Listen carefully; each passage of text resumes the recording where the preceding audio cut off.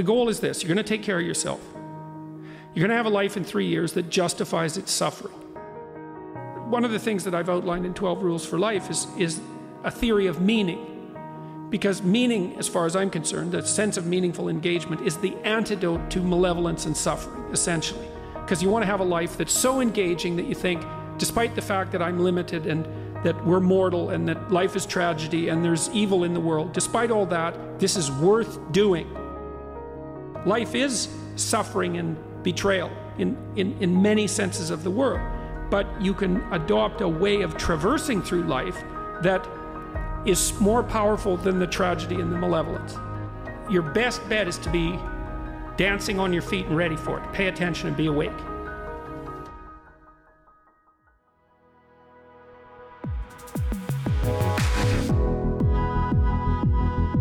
Have you ever asked yourself why you keep doing what you're doing? Why you keep fighting? Why you keep getting up in the morning and going to work? What's the point of it all? Is it worth it? If you're someone struggling with eye floaters, it's possible you deal with these questions more than most do. Because it's normal to want to search for a clear meaning in your life. It's not normal to not see clearly. It's not normal to dread going outside. It's not normal to wear sunglasses on a rainy day. It's not normal to not want to go to the beach or enjoy a walk or a picnic outside. There's nothing about this that is normal. And yet it persists. But then again, you're not normal either. It is not normal to get involved in a movement like this. It is not normal to fight something that doctors tell you has no cure. It is not normal to keep hope after so many failures. And yet you persist. Do you know what that means? It means that in a fight against these small yet powerful floating enemies, we are a formidable opponent. It means we can do this. It means we have a real chance. It means that our fight means something.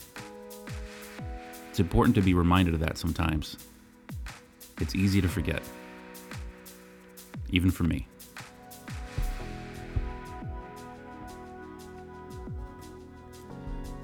I was lucky enough to have had something in my life that made me forget I had eye floaters, that made me stop caring, that made me truly happy. Then I lost it.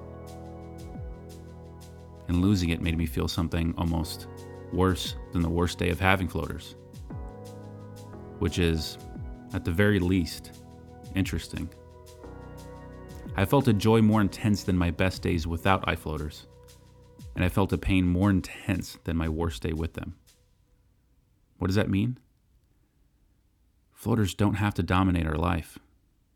There is more to life than just what we see, because there is so much out there left to feel, to hear, and to experience.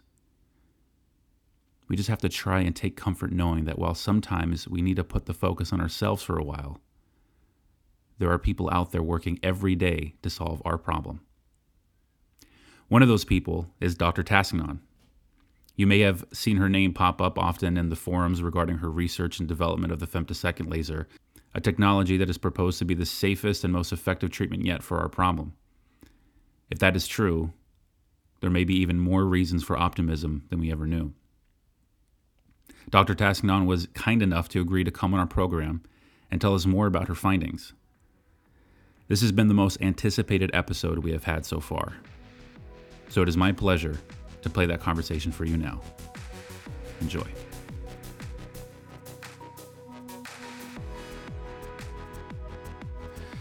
All right, well, welcome, Dr. Tassignon. How are you doing today? I'm fine, thank you. I hear you're... Here at the American Academy, it's American Academy running now in Chicago, and it's running till Wednesday, so still a couple of days to go. That's awesome. So what are you doing there in Chicago exactly? It's American Academy of Ophthalmology, the annual meeting of the American Academy of Ophthalmology. Oh, that's really interesting. Okay, so there must be a lot of ophthalmologists there.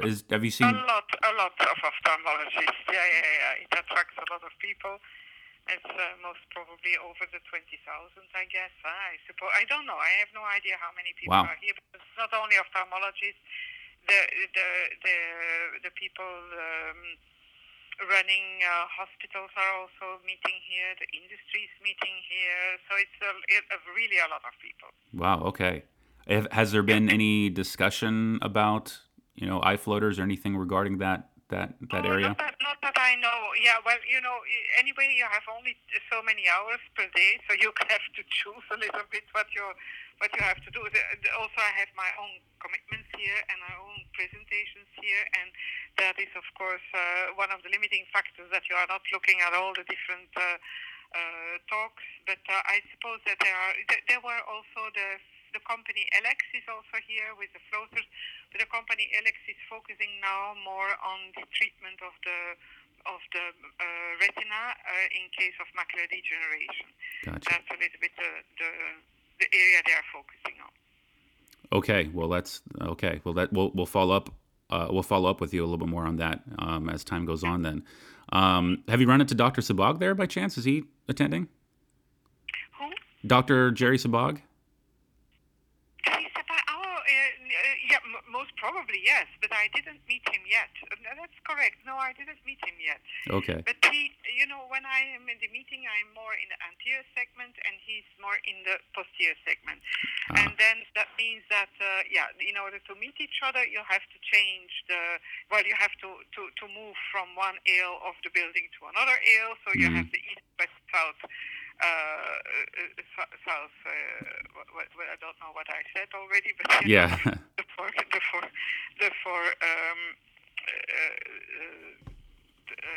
areas, and that sometimes it's a huge convention center. Wow, it sounds like so it.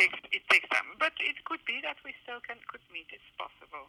Yeah. Well, we'll ask you a little bit more about that later, because it seems like what you guys are doing, obviously, there's a lot of intersecting areas of your work, but we'll talk about that a little bit later. Obviously, we want to talk about the technology that you've been promoting, the femtosecond laser, but before we get into that, I always like to get a little bit more personal at the beginning and learn about you. So you're at this ophthalmology conference, so you are an ophthalmologist yourself, correct? Yes, of course. Yeah. Can you tell us a little bit about how long you've been doing this and what motivated you to get into this field in the first place? In ophthalmology, in fact, I like very much the surgical aspect of ophthalmology. I started in the posterior segment, and that's one of the reasons why I am also interested in floaters. And then I moved from the posterior segment to the anterior segment when I moved from Brussels to Antwerp, where I became chief of the department. And in Antwerp, I tried to build up the department in order to increase the number of staff members, increase the number of fellows that we could educate. And then so now that term as chief of department, my mandate ended last year. And now I continue to do ophthalmology, ophthalmic surgery, also other activities, and also collaboration with the industry. So this is, and of course, also I'm also president of the Academia Ophthalmologia Internationalis, which is a society of that you can become member on invitation, and it's all academicians that are there and are members, and it's only globally. It's a global organization, and we have only 83 members, so it is a quite select group, let us say. But it's a very nice group, and we are also connected to the ICO, International Council of Ophthalmology, and that International Council of Ophthalmology organizes the World Congress of Ophthalmology. So the World Ophthalmological Congress, it's called, in fact, the WOC, and that's a biannual meeting, and that will run in South Africa in 2020.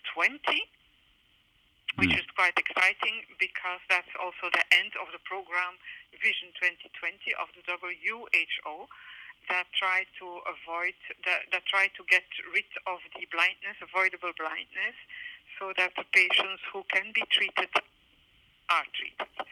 That was a huge program that started 20 years ago, and so now it ends that program in 2020, and we will have in South Africa, we have a little bit an overview of the effect of that program. Did it have an effect or not? It's challenging because, you know, in the meantime, the standard of living increases everywhere, so Right. it's quite that means that you have better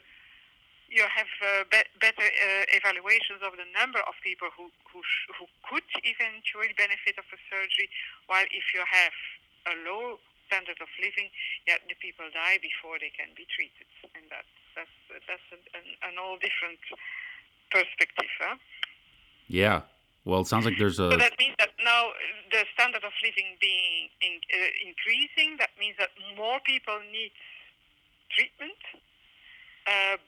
But that means that in fact that you do not feel the difference and the effort that has been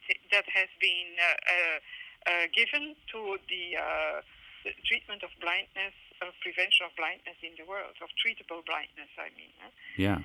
Yeah, very interesting conclusions. Well, it's not really conclusions because it's not finished yet, right. But already now they are trying to understand what happened and what are the reflecting on the eventual results.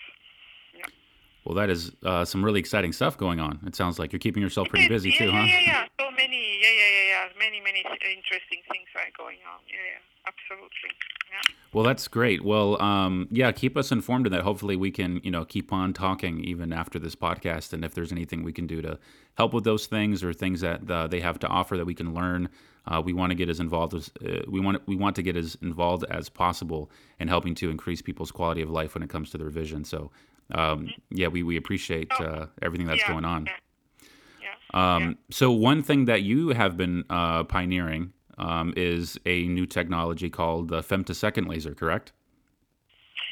No. The femtosecond laser, I have not been involved in that development, but the use of the applications of the femtosecond laser, I would like to apply it or to use it in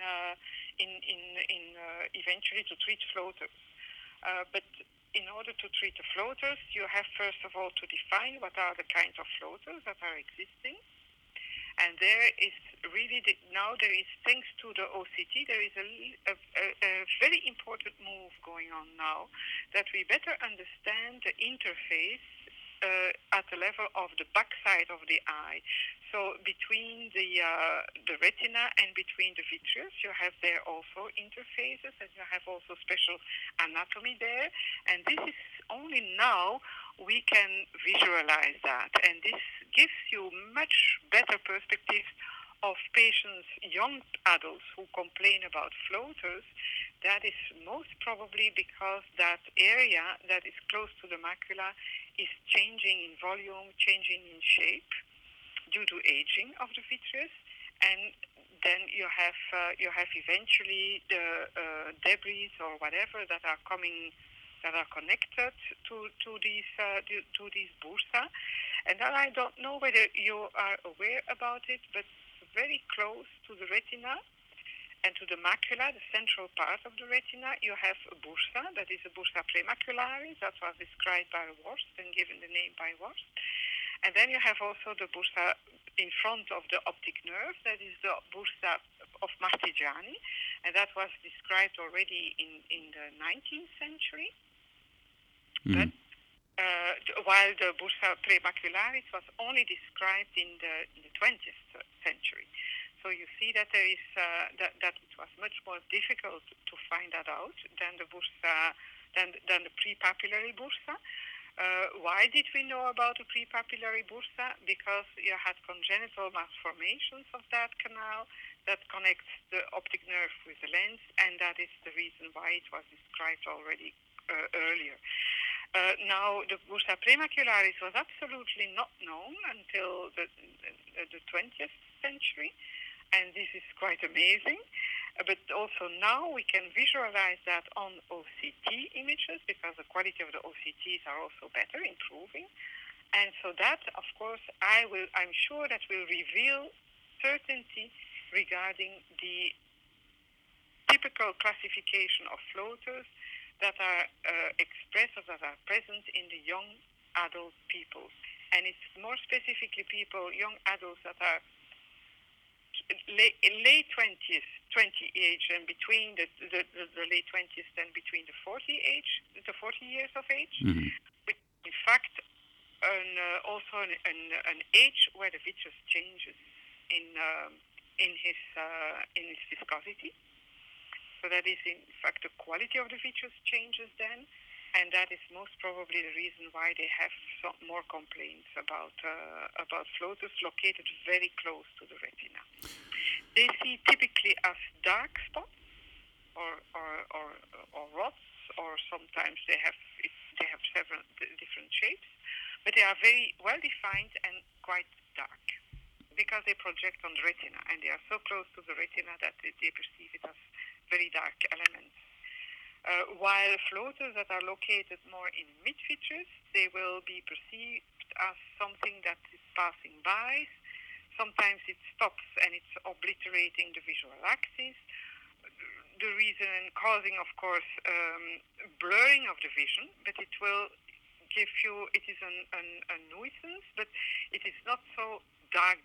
They can see through it. They can try to by changing the gaze of the eyes, they can try to move it out of the visual axis, but it comes back, and it comes back based on the viscosity of the vitreous. So if you have a high viscosity, it will take longer time than if you have a watery structure, then it comes very quickly back in your visual axis.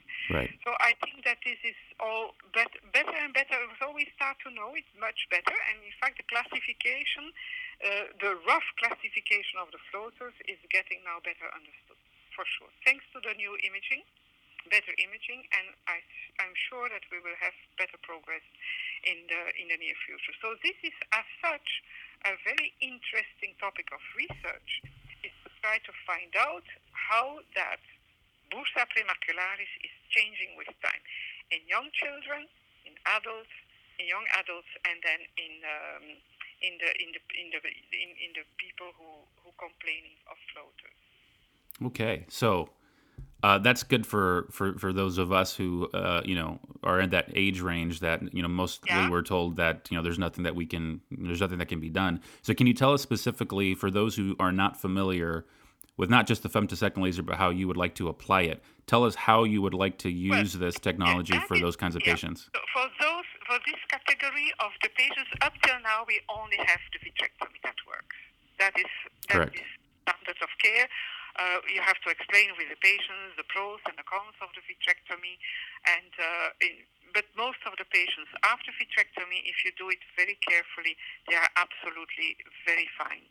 You have, of course, also to say to the patients that if you remove the vitreous very, very completely, also behind the lens, then the patients will most probably develop cataract quite quickly.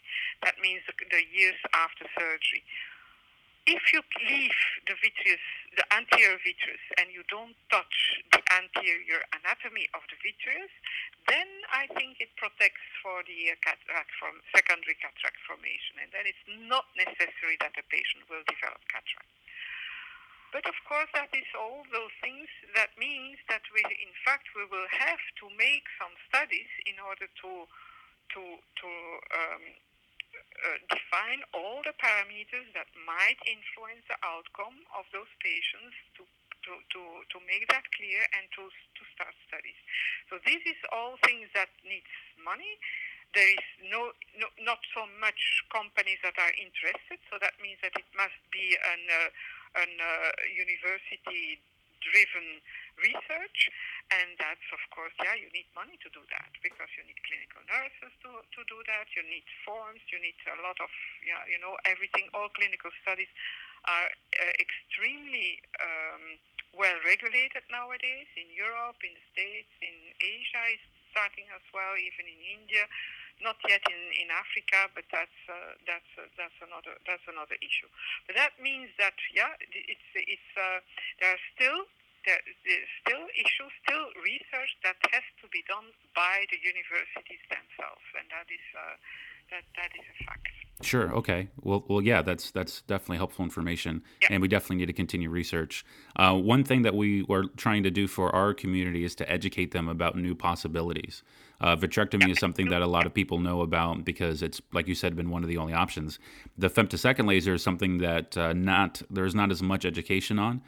There's not as much knowledge on how that works. We would love if you could give us a quick explanation of what is a femtosecond laser and how do you intend to use it. Well, compared to the YAG laser, that is the current state of the art for the floaters, with a femtosecond laser you could do more a volumetric approach, while with the YAG laser it's a point-by-point treatment. So you can, with the idea of the femtosecond laser approach is to define, with the new technologies that are available nowadays, the OCT, is to define a volume, a cylindrical volume, in order that you can treat within that space, within that area, you could treat you can liquefy that whole volume, and by liquefying the whole volume, you also cut the floaters that are present in that area. You cut them also in pieces, in such small pieces that they will not be perceived anymore by the patients. It's not visible by the optically visible for the eye, and not obligated. Certainly not annoying the quality of the image as much as the big floaters that we currently have. Now, would this work even with extremely small or somewhat translucent floaters? Well, no, that will. Yeah, maybe yes, but that we do not know. But I don't think that the translucent floaters that they are very much. The floaters that are really annoying for the patients are the ones that are a kind of the ring of white, right. For example. This is when you have the Martigiani space that comes loose. There is the attachment of that Martigiani space is in fact the attachment on the surrounding the optic nerve is the ring of white. That is the ring of white, mm-hmm. And this is then coming loose from the optic nerve, and then if it is not coming loose together with the bursa premascularis, for example, it will stay somewhere in an area that is in the intermediate between the macula and between the optic nerve, and it will annoy the patient.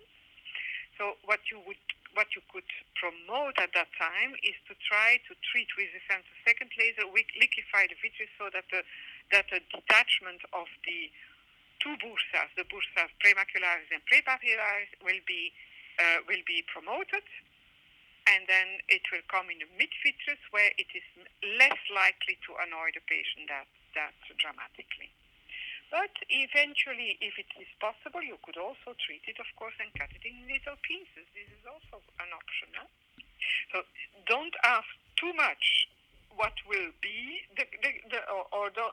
up till now. Let us say it another way. I cannot tell you up till now what can be the expectations of the patients, because we have to start the experiments. We now know that by using femtosecond laser we can cut those vitreous floaters. That is done in vitro, but we are not at a stage to start it yet in patients. And I told you the last time that we had conversation, I told you that we were working on another patent in collaboration with the Ghent University, where they would use particles, very small particles that can be that will be attracted by the collagen fibers of the vitreous.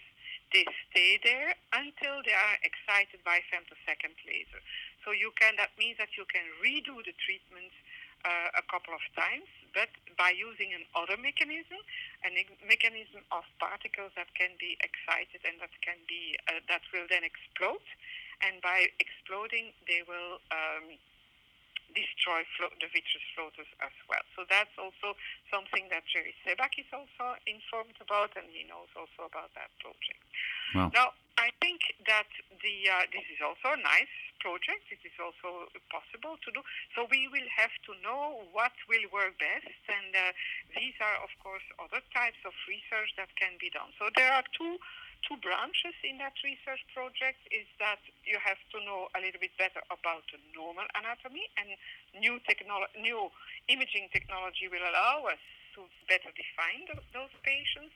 And then it's, of course, in parallel with that, we have to work on the effect of all the different approaches that are now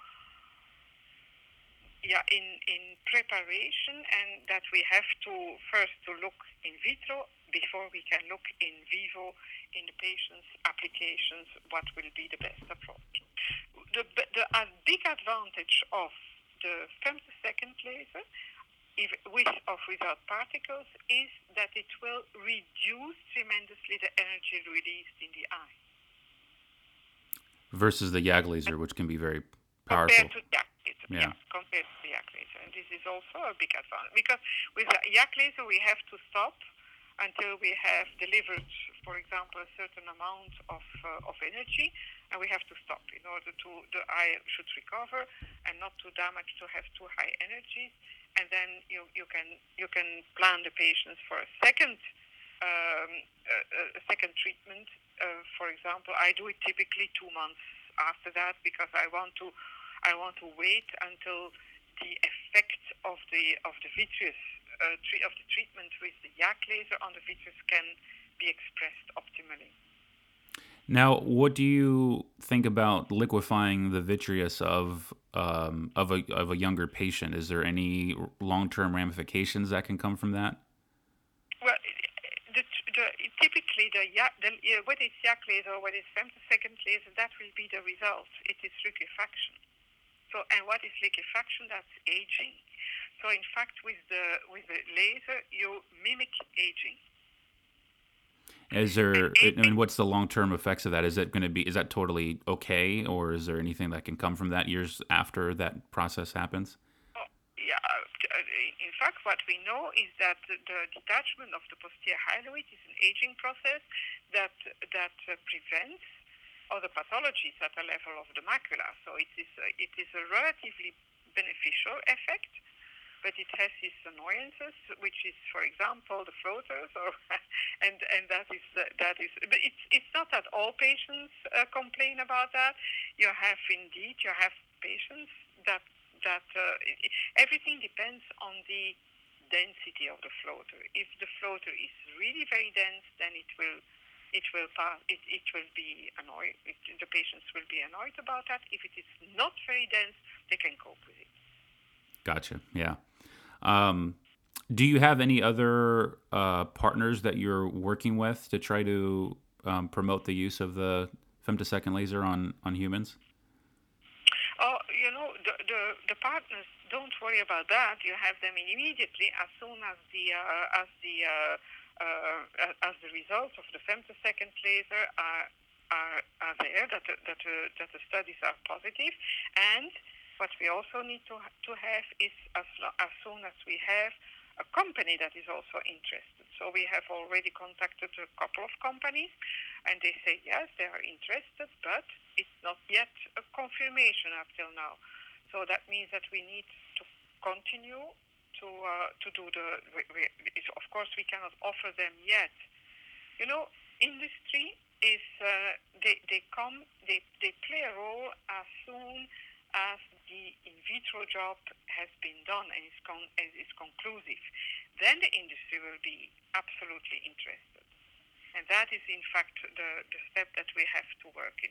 So I think that now we have the trilogy, where we have the collaboration between CEBAC, between Ghent, and between Antwerp, and then we will progress. I think that's a good team. That's already very good. No, it sounds like it for sure. So help me understand. So what is the next? What's the next step that you're looking to accomplish right now?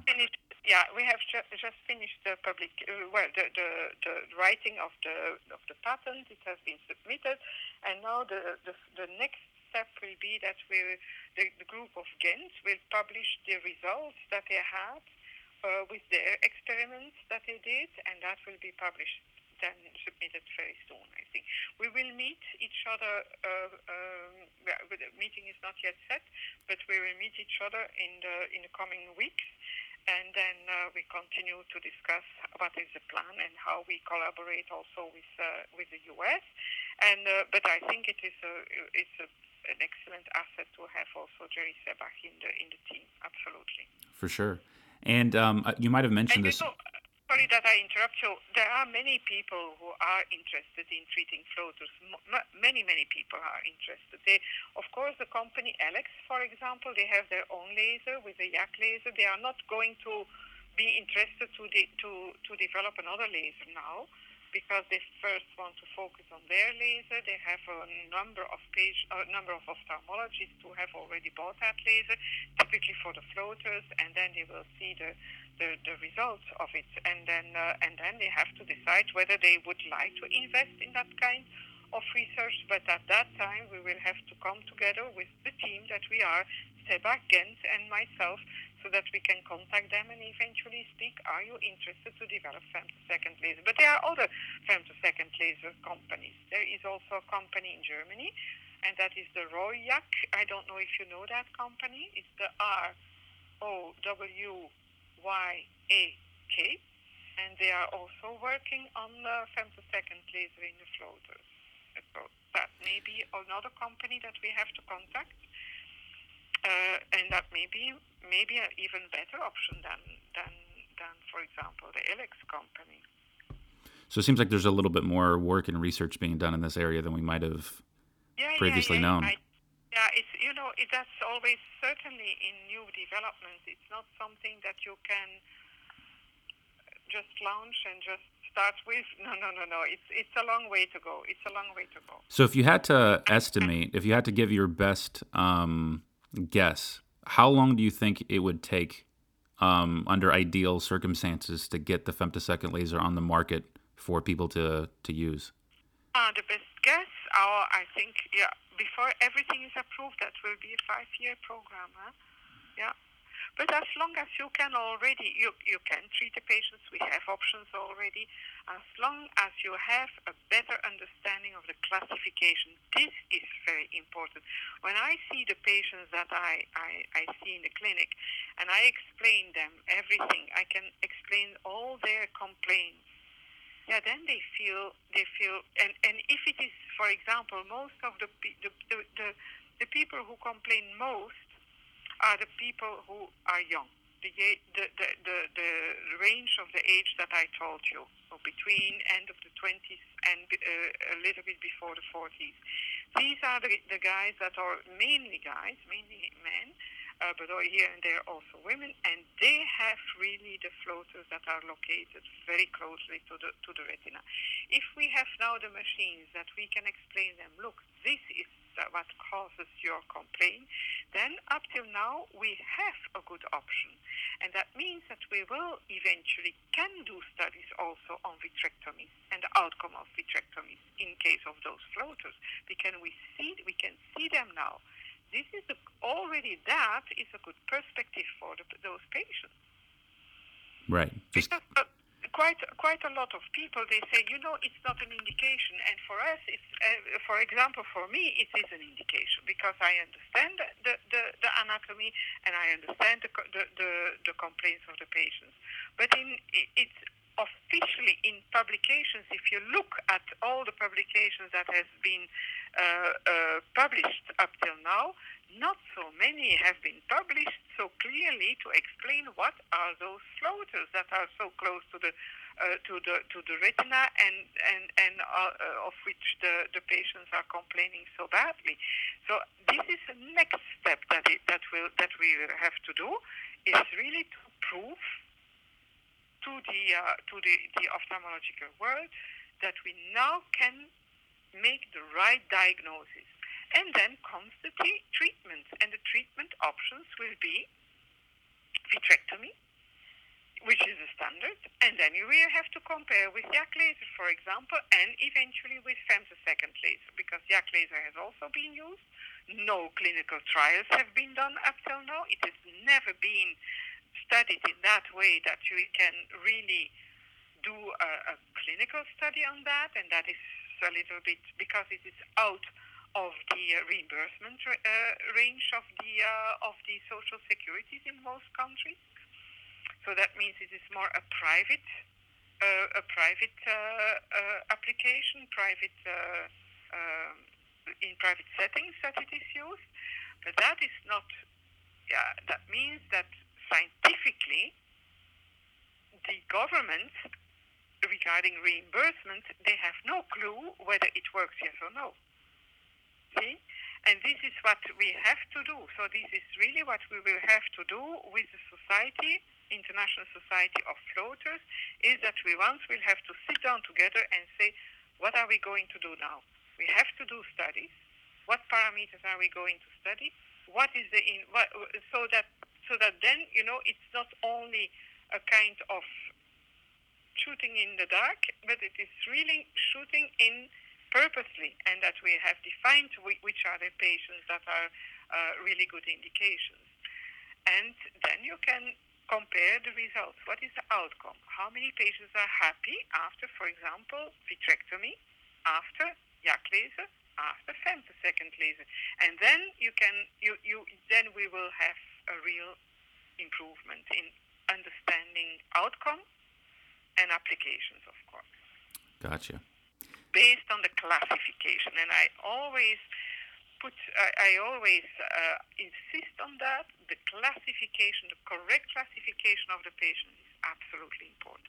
That's important, yeah. And it sounds like there's a little bit more coming out to be able to help you do that, and that will help you determine the different types of options you can have for them in the future. Yeah, I understand. So, clear, but we have to work it out, and that is not so easy. So we will have to find. We will have to find collaborations, and then, of course, also have to find the money to do the studies. So speaking of that, is there anything that we, our audience, our organization can do to help with this effort? Well, in fact, what is absolutely important, and what is certainly something that the decision makers pay attention to, is that you have, for example, patient societies or patient associations, so that they form a pressure group to the authorities to say, pay attention to that, give money to that, because we want to be treated, and that is very important. So patient group now is certainly in Europe, but also in the States. I have heard from the FDA representative here, is that they always want to have in order to decide which project can be supported and sponsored by the grants, that is that they need also to have a patient group, so that they have an idea how many do complain, what are their arguments, what is their influence in their life, etc., etc. So that this is something that also should be done. Absolutely. And I don't know whether there is a representative patient group or patient association of people. I know that you have a lot of in the websites there are patients who complain and who explain and who put their experiences on the website, but that's not enough. It is not really an association, and that is if that could be realized, this is also something that would be a step forward for us in order to use them as a pressure group when we apply for funding. That's really interesting. No, that's very helpful, because here at the iFloaters Action Movement, that's what we want to create. It's very important to be able to bring people together online, but that's only one aspect of it. We actually have to create change, and the only way to do that is to talk to the people who have the keys to unlock the doors that we need to open, to be able to actually research these things, get the money that we need, get this support, the equipment, whatever it is that's needed to be able to move this forward. It's not just going to be done online. It's going to be done in boardrooms. It's going to be done with checkbooks. So that's what we're trying to get to as well. So we appreciate your emphasis on that. Very good. Of course.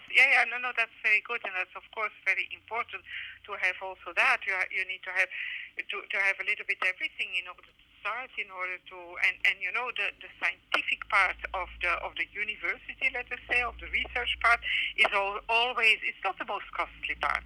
That's not the most costly part. But you need you need people who are interested in the topic and wants to do the research as well. And this is also money that we have to find. And this is typically something like approximately 50,000 euro or 60,000 euro per year. Huh? Yeah, And which that's not, seems reasonable. You see the amount of money that other causes, other health issues are able to raise. It seems like that's something that we should be able to do for something yeah. that can be such a dramatic effect on somebody's quality of life. And that on a reliable way. So that means that the people will continue to do it for 3 consecutive years, because typically a study that is certainly of high value needs something like 3 to 4 years before it gives results. Huh? Right.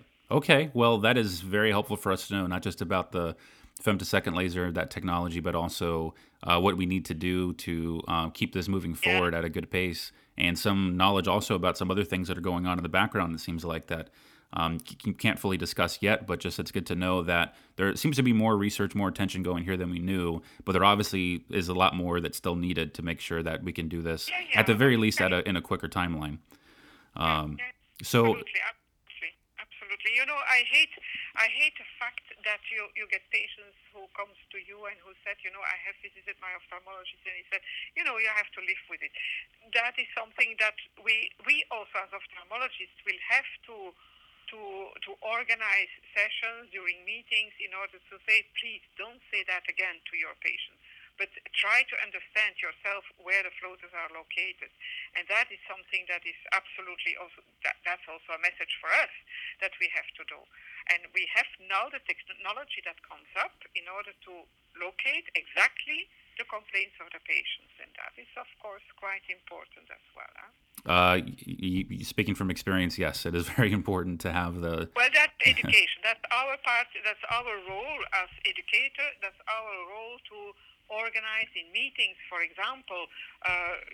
We will have meetings, world congresses in South Africa, for example, where this can be also done in several meetings, important meetings that you can present the new aspects, new clinical diagnosis, and thanks to the new imaging devices that we have, that we can better explain to the patient, your floaters and your complaints, I can explain them because they are located here. And you can have that and that and that option. Currently, for treatment, you take it or you leave it. That's it, huh? That's it. But we are working on other devices, and we try also, of course, to get other aspects of treatment, and but that you cannot benefit yet, of course. But we can already offer to the patient something. And it's not, you don't have to pin to, we have to pay attention not to pin the attention too much on femtosecond laser, because we now already have something to give to our patients, and that is the right diagnosis, which is often the case that the patients do not really know where their floaters are located.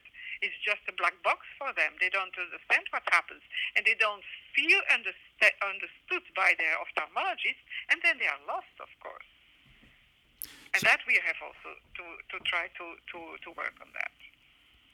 So I have one last question for you then, based on everything that you've said. If someone is struggling with a very extreme case of floaters right now that are very much affecting their quality of life and they just want relief as soon as possible, would you suggest that they look at current options, or would you suggest that they wait just a little bit longer for what might be coming in the future? No. Look, I think we know exactly now. We know that with the current vitrectomies, if you speak about that to top ophthalmologists, the leaders in the international meetings, they always say, "What are they speaking about? Vitrectomy safe?" Huh? But of course, in the hands of those people, and that is a little bit the problem. And you have to go to a center that is used to do vitrectomies, that they know what it is about, and et cetera, et cetera. And I know exactly which are the centers now that are absolutely excellent centers where you can go with your complaints. But we cannot do that, and we cannot publish that. This is not ethical. So we have to remain silent, but for the patient. But it is already quite important to tell the patients, go to a center that is well known in vitrectomy and that they master vitrectomy very well.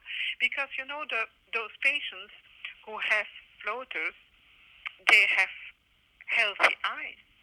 So when you do something, when you do a surgery, they have to know that what are their chances to have complications.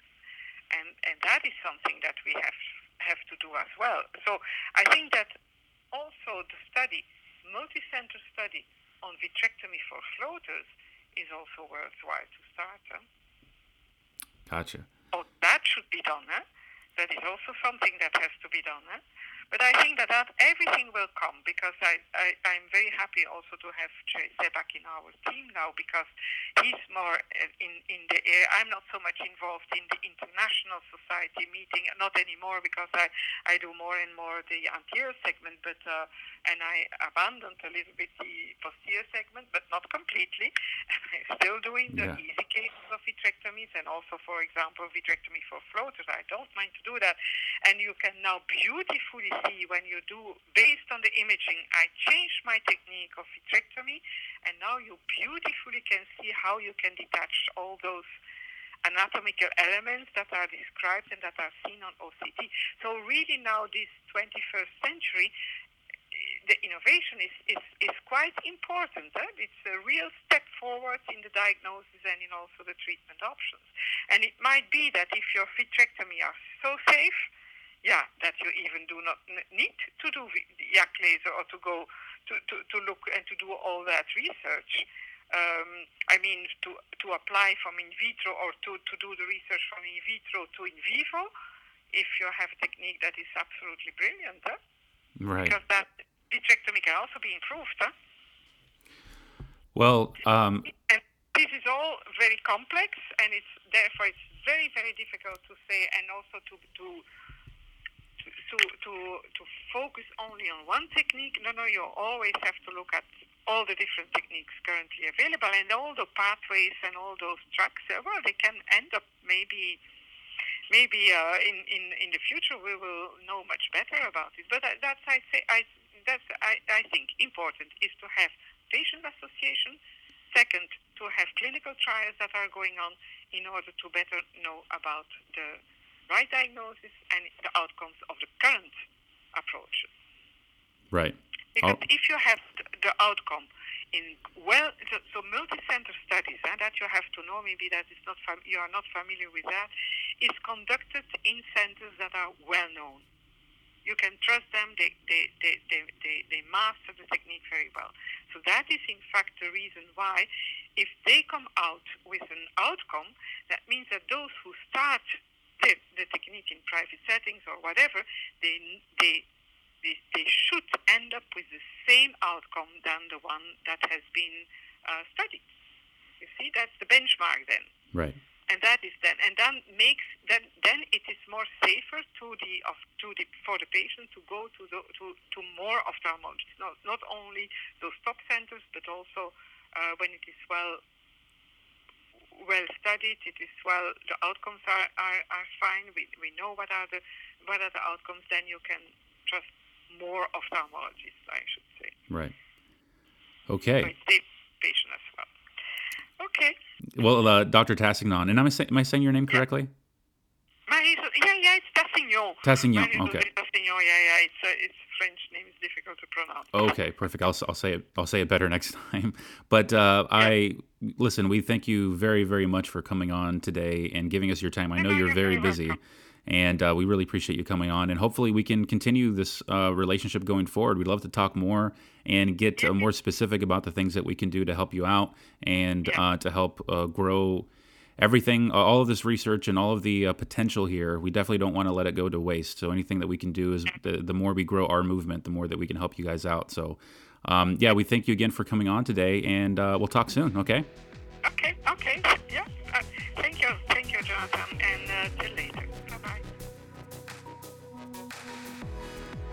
Well, thank you everyone for listening. I hope you learned something from that conversation. I certainly did. As we've been saying for a while, and as we keep learning more and more as we do more of these conversations, there's a lot more research going on than we are aware of. There are people who are working really hard at this, and we might see it only as, 2 or 3 options that are available right now or may be available in the future. But I don't think that's going to be it. I don't think that's going to be it. It may seem like it's sort of dark at the moment, but there is light at the end of the tunnel. And what's cool about that is that the more you walk towards that light, the bigger it gets. And I promise you guys, if we keep moving forward, we're going to get there. We're going to get there. So keep your hopes up, keep your head up, and in the meantime, feel free to follow us, if you aren't already, at iFloaters Action Movement. You can find us on Facebook. And if you are listening to this on iTunes, feel free to rate us and leave a little review if you don't mind. If this is something that's been helping you, that definitely helps us a lot as well, but by being able to rate and review so more people can see it. If you'd like to contact us directly, you can do so at efamcontact@gmail.com. That's efamcontact@gmail.com. And until next time, keep fighting, keep smiling. Let me show you this. We all live inside a bubble, right? This is our world. We go to church here, we work over here, we go get our coffee over here, we go to this park over here, we usually go over here to, hang out with friends. This is our favorite club. This is our world. This is our favorite spot on the beach. We all live in this bubble. What you gotta do to get the life that God wants you to have, you gotta put more air in your bubble.